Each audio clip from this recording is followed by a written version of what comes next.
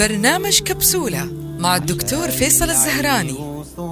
عشان الفهم بسهولة، فوائد نور نجمعها نقدمها في كبسولة. بسم الله الرحمن الرحيم. مرحبا بكم مستمعي إذاعة ألف ألف اف ام. نرحب بكم في برنامجكم اليومي كبسولة. هناك أسطورة عن راعي غنم عربي يدعى خالدي أو كالدي، كان يرعى الماعز في منطقة كافا بجنوب أثيوبيا، ولاحظ أن الماعز ينتابها شيء من الحيوية والنشاط عندما تتناول حبات ثمار نبات معين. جاءوا الفضول ودفعوا لأخذ حبة من حبات هذه الثمرة وغلاها في الماء وشربها، وبهذا يكون هو أول من صنع فنجان قهوة في التاريخ. والروايات طبعا اختلفت هل اكتشافها مضى عليه 1000 سنة أو 1500 سنة أو حتى 3000 سنة. وهناك مصدر تاريخي آخر يقول إن أول من استخدم الشراب المصنوع من الحبوب المصدرة من أثيوبيا إلى اليمن هم الصوفيون. ليش؟ كان الهدف من شربها أنها تساعدهم على الاستيقاظ طوال الليل لإقامة الصلوات، خصوصا ونحن الآن في شهر رمضان ربما نعتاد على هذا الأمر وما زلنا نشرب القهوة عند الإفطار في أيام رمضان. لذلك سماها البعض خمرة الصالحين، إن بعضهم حرمها. ويذكر عن أحد الشناقطة أنه كان مدمن على القهوة، وعند فقدانها في أحد الأيام أصيب بصداع شديد، فقال والله لا أشربها أبدا. طبعا وبمرور الوقت انتشر شرب القهوة في جميع أنحاء العالم، وتنوع وتفنن صناعها في اختراع العديد من الطرق لتقديمها. كانت اليمن هي المصدر الأول للبن من خلال ميناء المخاء.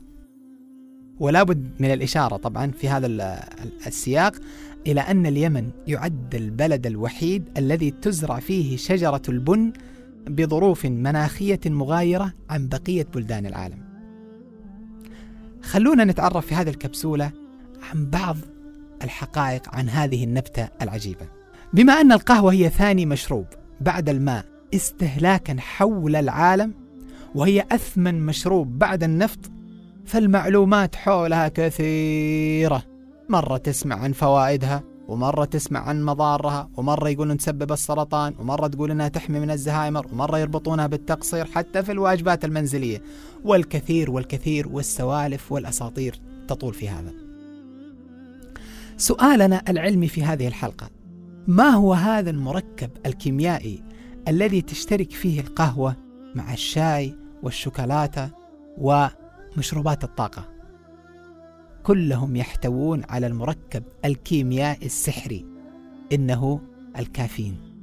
يعد شرب مشروبات الكافيين أقدم من اكتشاف القهوة نفسها، لكن شرب القهوة كان بديل قوي للكحول اللي كانت تكسل الناس وتسبب لهم الخمول، خاصة في أوساط أوروبا. شرب القهوة ذاك المشروب المر أصبح رمزا لتجمع الناس، وكان العلماء والفلاسفة يجتمعون على شرب القهوة.